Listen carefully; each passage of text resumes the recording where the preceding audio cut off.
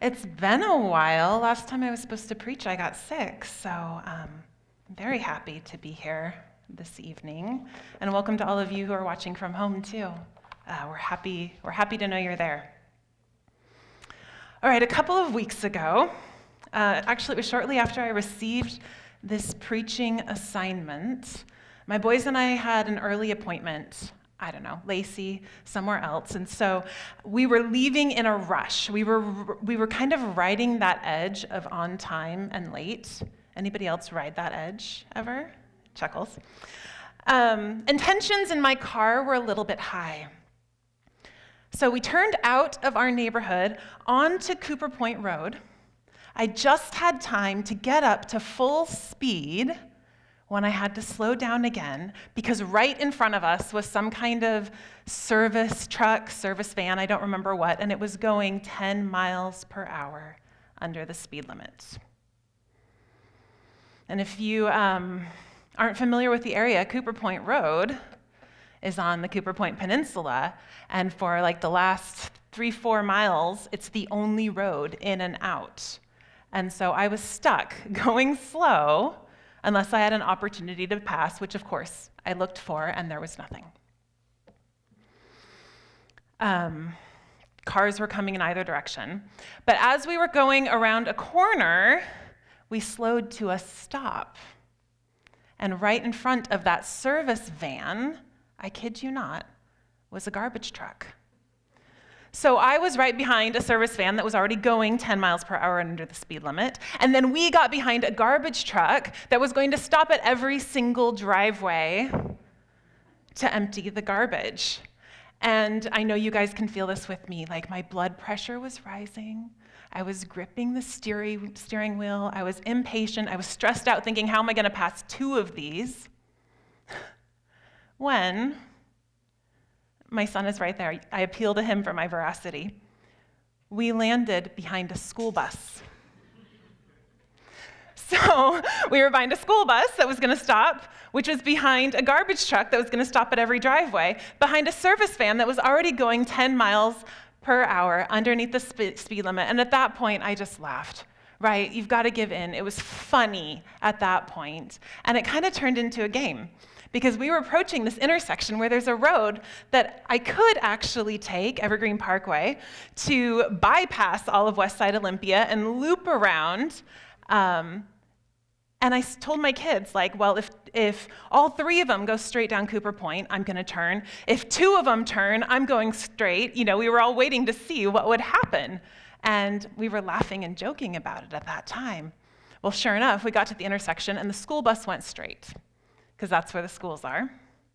And then the garbage truck turned. Intrigue. So I was gripping the steering wheel. I had my fingers out ready to flip the turn signal if I needed to. And I did need to, because the service van went straight, and I immediately took a right turn to bypass Westside Olympia. And then, you guys, praise God from whom all blessings flow, that garbage truck actually turned immediately into a neighborhood, and I was free. And you would think that I would have been like rejoicing in that freedom and celebrating and laughing, but instead, that stress settled right back on me. And I thought, oh, maybe we can still be on time. And I'm not ashamed to lie that I sped. I'm not ashamed to tell the truth that I sped down Evergreen Parkway. And I think we can all relate to this, right?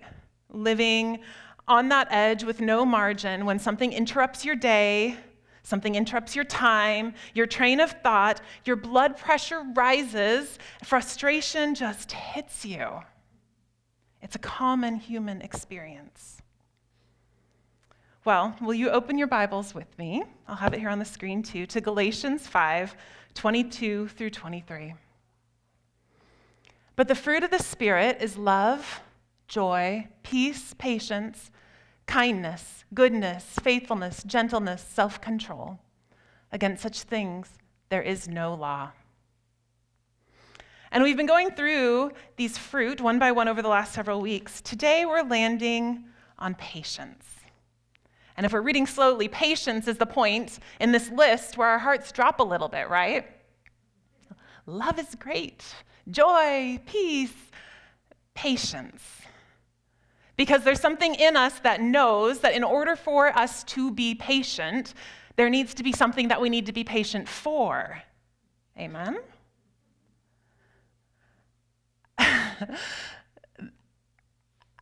Actually, this definition is straight from the dictionary, and it made me laugh a little bit just because of how much it hit home.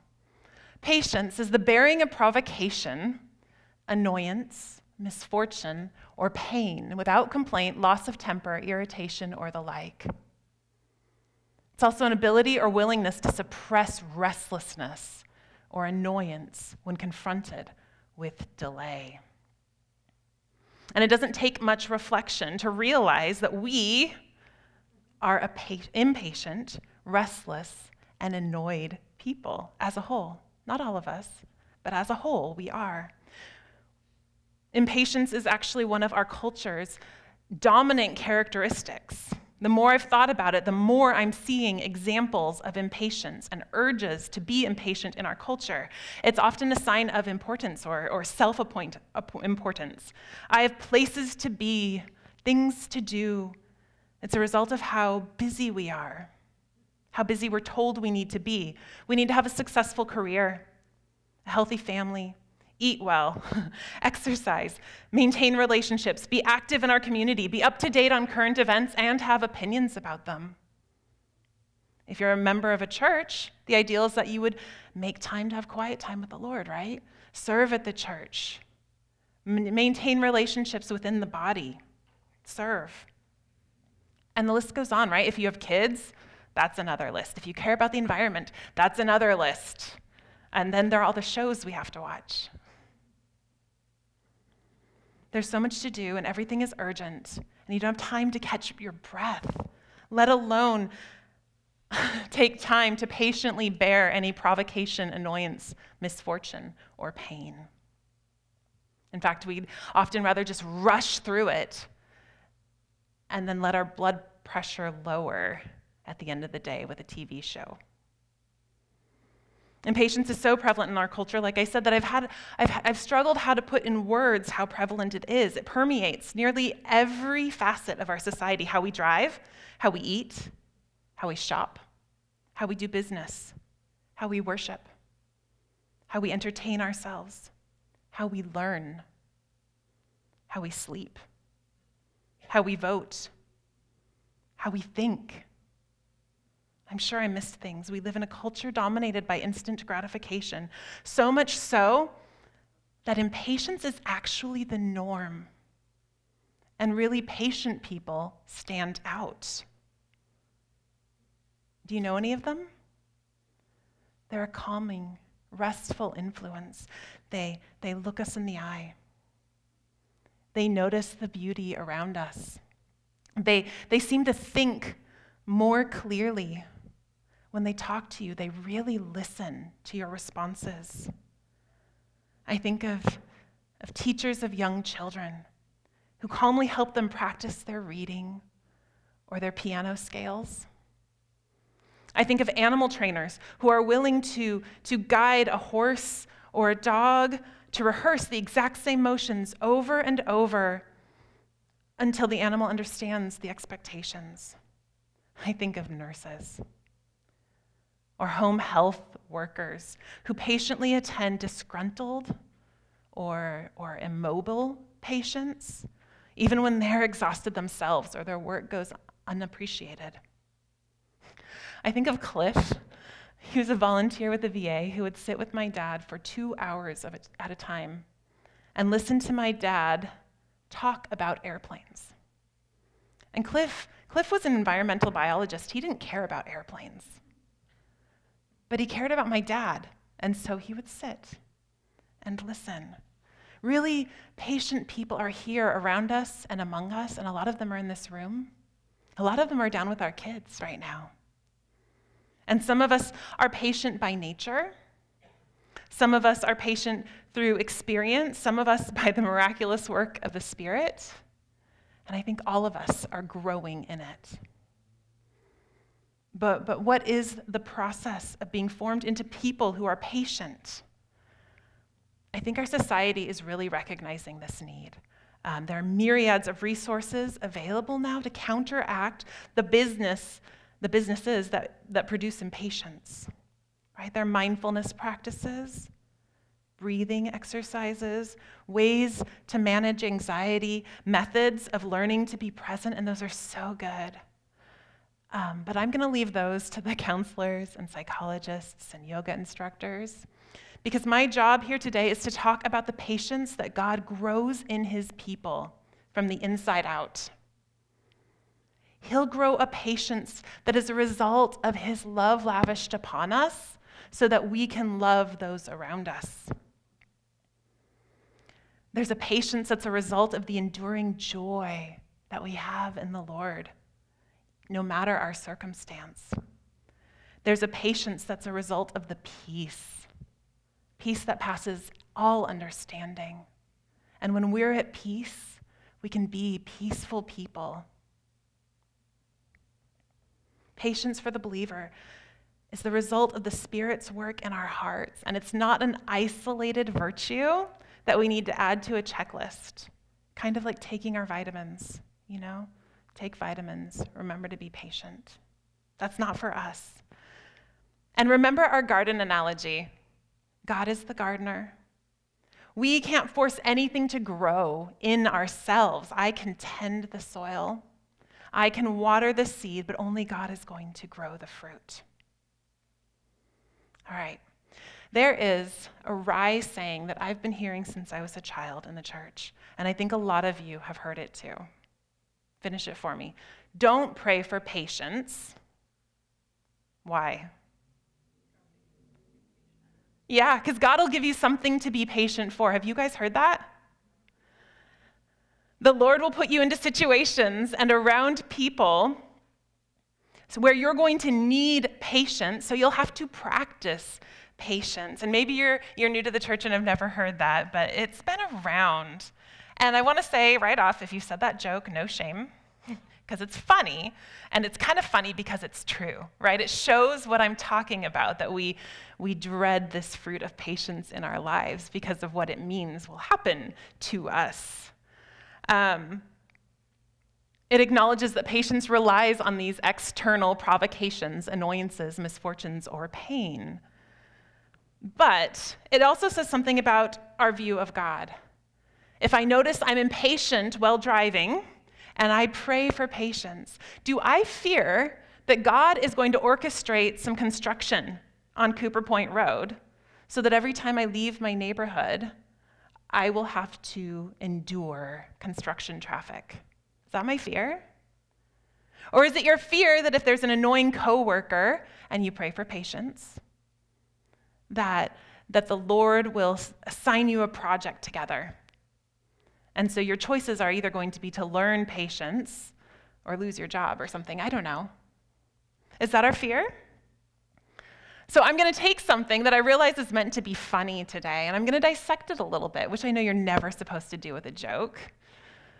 But I know also that the best jokes are funny because they have truth in them.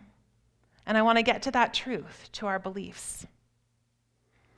Because don't pray for patience because the Lord will put you in situations where you need it. Could also be said as don't ask God for what you need because he's going to make your life harder until he sees that fruit in your life. And I'm not sure I can get behind that statement. So I think it'd be wise for us to ask a couple of simple questions to see what we really believe about God and patience and find the truth. Nick, will you put them up? They're two really simple questions. What do we believe about trials? Where do they come from? And what do we believe about the character of God? Number one, what do we believe about trials? Where do these provocations, trials, misfortunes, and pain that would cause us, as followers of Christ, to grow in patience come from? Well, traditionally in Christianity, we recognize three sources for temptations: our flesh, the world, and the devil. And I want to look at these quickly. So the flesh, I want to define as any unsanctified part of our own being, our needs and our desires that have not yet been aligned to those of Christ. The truth is, we're not all bad. We're made in the image of God. We're fallen. And now those of us who belong to Christ are being formed back into the image of Christ. So there's kind of a jumble of desires and intentions inside us. Will you put up the quote? John Mark Comer says in his book, Live No Lies, not all desires are created equal, or at least not all are equally beneficial.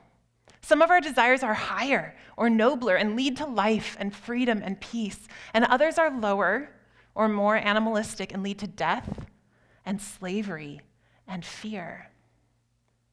And those desires inside us that lead to death, slavery, and fear, those are going to be the ones that bring trials into our life, right?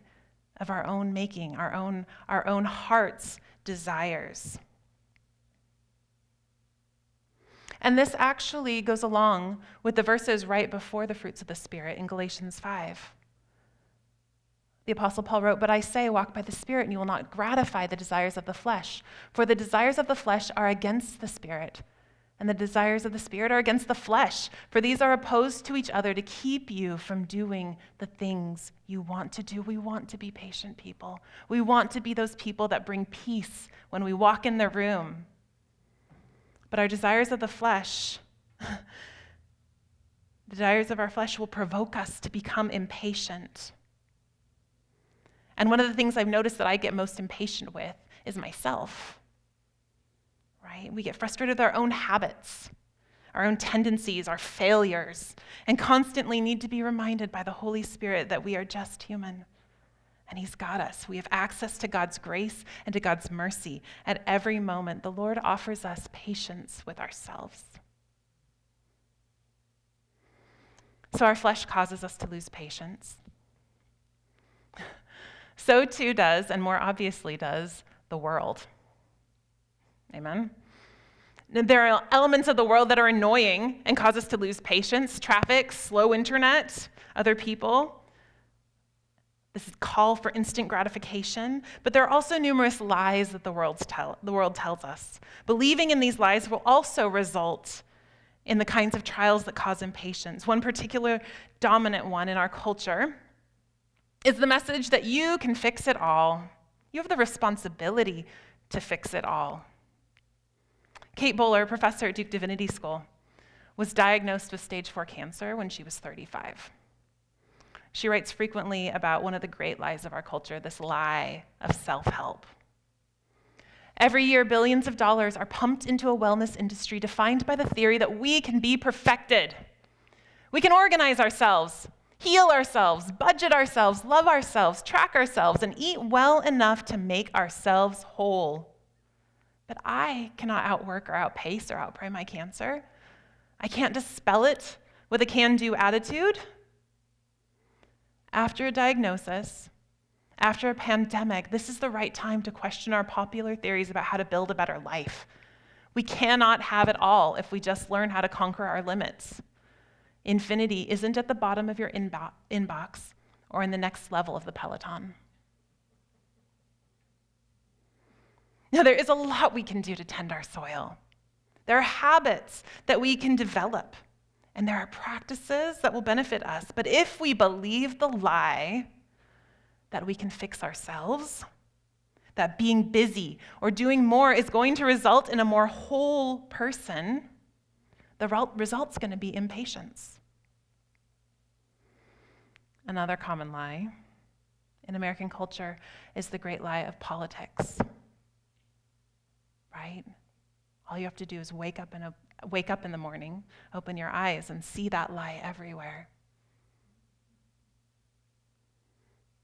But I think a lot of us want to forget the whole thing and ignore the news, but ignoring it doesn't seem to make the tension go away either. That is another lie, that politics will fix it, and that ignoring politics will fix things. Because many of our friends and family members are clinging to politics.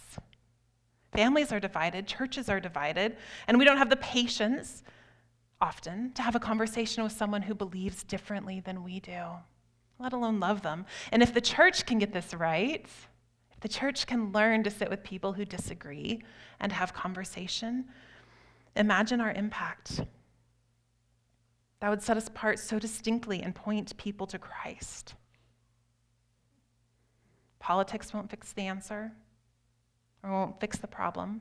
Ignoring it won't fix the problem. But another thing, activism.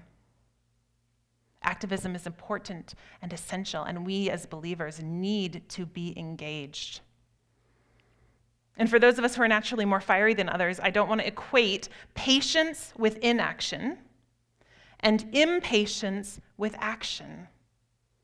You can be a patient person and an active person. You can protest injustice and work to rectify it, advocate for the vulnerable, fight for the right, while still living a life full of patience. In fact, we'll be better advocates and better prepared to fight injustice if we live lives full of patience. I'm really just starting to learn this on a systemic level and understand how it happens. This week, I listened again to an interview with the Reverend Dr. Gardner C. Taylor. He was an African-American minister throughout the civil rights era. And he was on Charlie Rose right after 9/11, so this was an old interview. Drawing on his considerable experience pastoring in the face of abuse and injustice, Dr. Taylor urged the people of the United States to have patience after the 9/11 attacks, not because we did not need to act, but because patience would lead to righteous action rather than base retaliation. I wish I had a quote for you, but ironically, the interviewer kept interrupting him, and so there were no neat quotes to pull out. It must be possible to stand up to abuse while cultivating the fruits of the Spirit. It is possible to live with more love and joy and peace and patience while fighting injustice. People like Gardner C. Taylor have shown us the way. God the Father showed us the way, and Christ shows us the way. So our flesh causes plenty of inconveniences and desires that lead to impatience. The world tells us lies and draws us into situations that cause impatience. And finally, the devil, Satan, is a cause of temptations and trials. And we don't talk much about Satan, the tempter. We talk even less about demons and demonic powers. But I believe wholeheartedly that recognizing this enemy is essential in a discussion about patience. As a human, I'm going to forever be tempted to look at other humans as my real enemy, as the real problem. I'm going to forever be tempted to look at systems as the real problem. The scripture is very clear, the real source of the problem. Look at Ephesians 6. Do you have that one in there? Nope. It's a common verse, we probably know it. Put on the full armor of God so you can take your stand against the devil's schemes. For our struggle is not against what? Flesh and blood. Our struggle is not against flesh and blood, but against the rulers, authorities, the powers of the dark world, and against the spiritual forces of evil in the heavenly realms. And this truth is going to make us different. When we're not fighting against individual people, when we're not fighting against individual systems, but when we fight with prayer and wisdom and discernment, we can be patient with the people in our lives. We can be patient, waiting for God to come and rescue and redeem, because we see the real picture. So if we understand that most of our trials, the provocations, annoyances, misfortunes, and pains are coming from our own flesh, the world around us, and the spiritual realm, we can go to God asking him as the source of what is good for what we need. If we need patience, we can ask him. But this leads us to question number 2. What do we believe about God? What about the rest of the Bible? Doesn't God rain judgment down on his people? Doesn't he bring hard times to refine them into the people he wants them to be? Aren't some of these struggles in my life God's fault? Is God so committed to our character that he's going to put annoying people in our way, garbage trucks in our path, put us on hold for hours so that we can learn patience. But what about the bigger things? Job loss, illness, natural disasters. Would God bring about those things to refine his people? And the answer is maybe. I don't know. I'm really reluctant to say yes or no to that because God is God and he will do what he wills. I don't want to say what he will and won't do, but I'm very confident in his character. I want to show you what I see in Scripture. I want to do a brief overview of the two covenants, the two major covenants that God made with the people of Israel. When God rescued the nation of Israel out of the land of Egypt, he made a covenant with them. The Israelite nation at that time was made up of most likely illiterate, enslaved, oppressed, terrified people. They did not know God. So God showed them his great power when he rescued them from the Egyptians, and then he made a promise to them. Look at Deuteronomy 28. And if you faithfully obey the voice of the Lord your God, being careful to do all his commandments that I command you today, the Lord your God will set you high above all the nations of the earth. All these blessings shall come upon you and overtake you if you obey the voice of the Lord your God. Blessed shall you be in the city. Blessed shall you be in the field.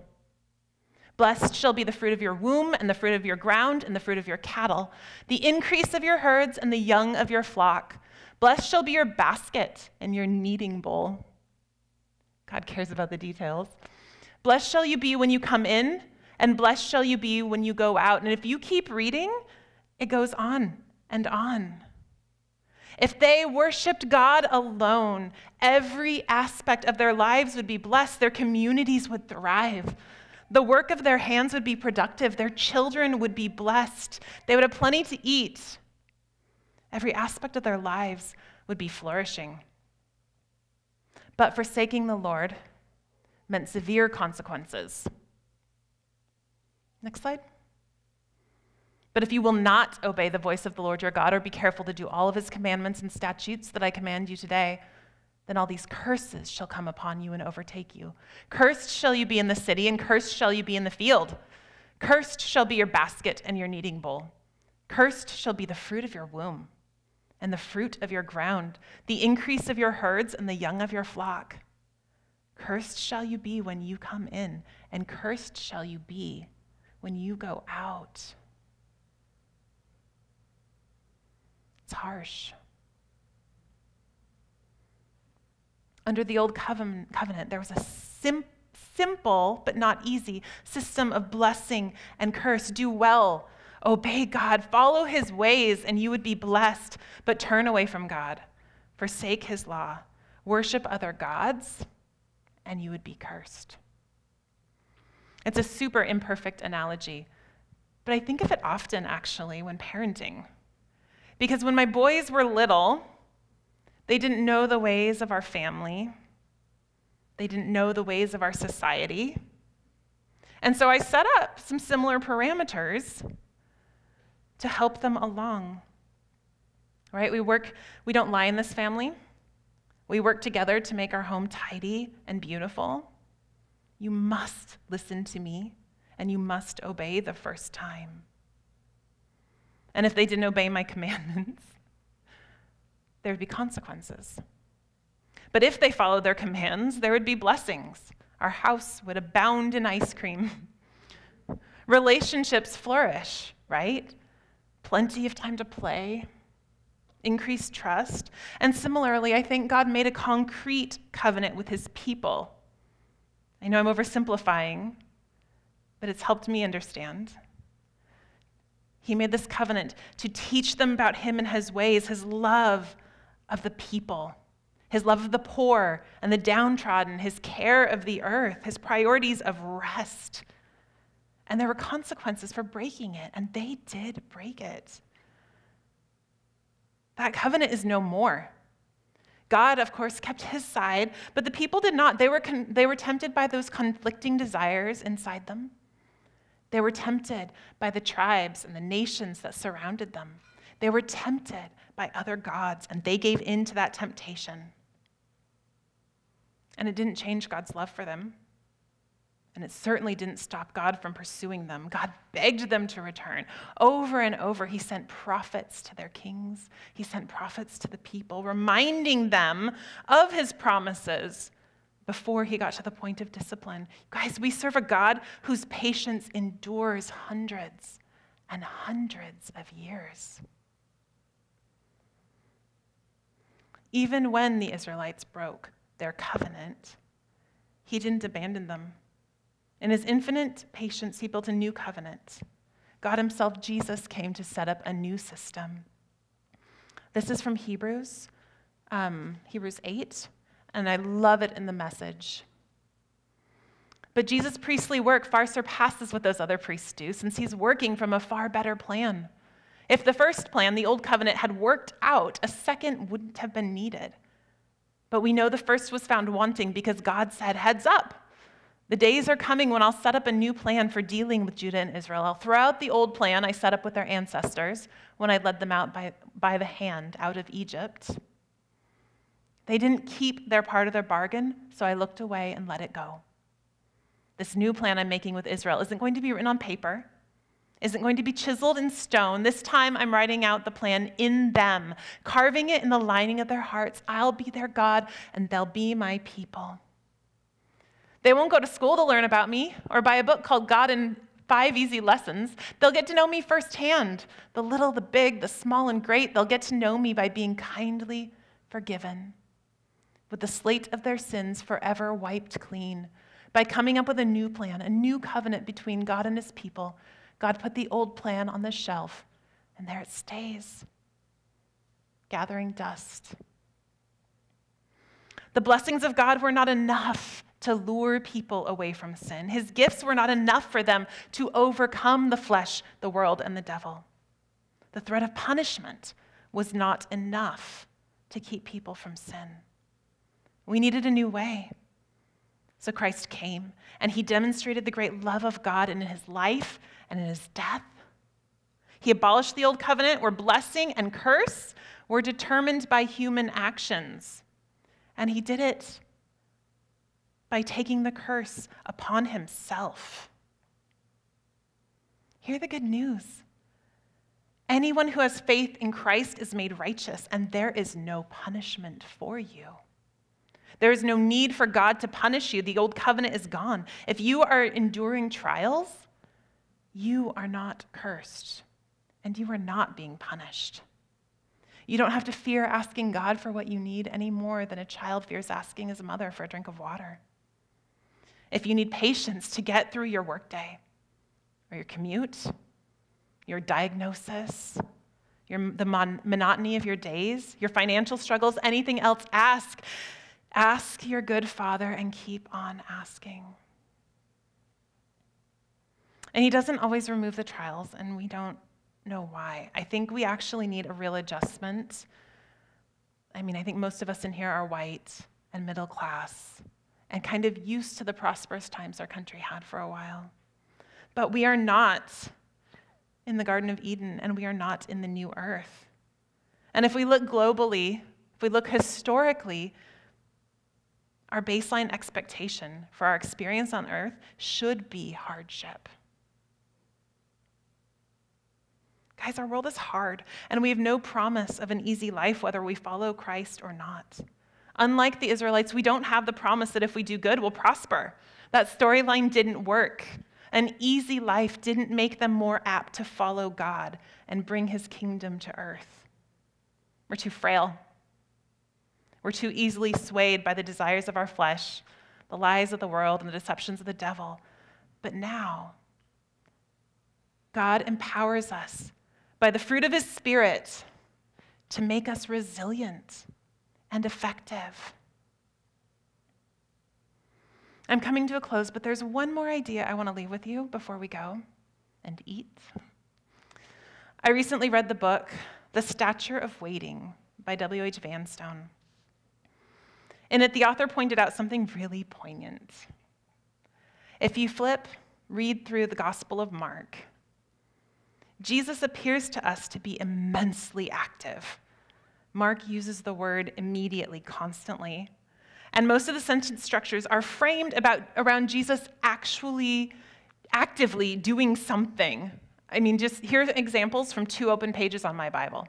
He entered Capernaum. He began to teach. Jesus rebuked. He was going. He departed. He warned. He touched. Jesus realized. He healed. He crossed over. But then the tone changes. After the Last Supper and after Jesus' betrayal, the tone of the book changes, and so does his sentence structure. Now, look at this. They led Jesus away. The high priest questioned Jesus. They condemned him. They dressed him. They spit on him. The chief priests handed him over to Pilate. They brought Jesus. They crucified him. And even when Jesus is the subject of the sentence, even when he's active, look at that, it's still passive. He said nothing. He was silent. Jesus moves from being the active one, the one who is doing and moving and healing and touching and warning, to being the passive participant. Now he's being led. He's being handed over. He's being questioned. He's being beaten and crucified. And Mark uses this sentence structure to convey something the other gospel writers convey in other ways. That's this, that Jesus surrendered himself to the will of the Father. He gave up his power. He gave up his initiative. And he let what needed to happen take place. This is what we call the passion of the Christ. And it has value for us, not only because that passivity is what was used to redeem us and reunite us to himself, but also because it dignifies those moments in our life when we can no longer take control, when we must be passive, when we must be patient. This is one last long quote, but I wanted to share it with you. So the passion, remember, read passivity in this case, of Jesus connects not simply or even primarily with the human experience of pain. It connects with every experience of passing, suddenly or gradually, into a more dependent phase or area of life, with going into hospital, with retiring or losing one's job, or having to wait upon the actions of other people and other factors beyond one's control. If the thought of the passion of Jesus is helpful at all, then it may be helpful not only to the person who's bearing the cross of pain, but also to the person who feels that he's on the sidelines, that he's become useless or ineffective, that he's no longer making his mark in the world or his contribution to it. Such a person may well find comfort in the thought that a similar pattern appears in the life of Jesus, that he also passed from activity and work and achievement into a final phase of waiting and dependence and passion. We can't escape those things that derail our lives. There will always be moments when we'll be out of control, when we have to move from activity to passivity, and it will be frustrating because we're living in a culture that values activity and momentum and initiative.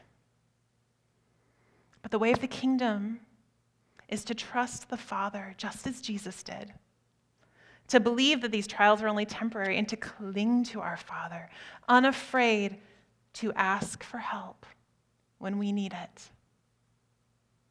He will grow patience in our lives. Please, I urge you, don't be afraid to ask it of him. Will you pray with me?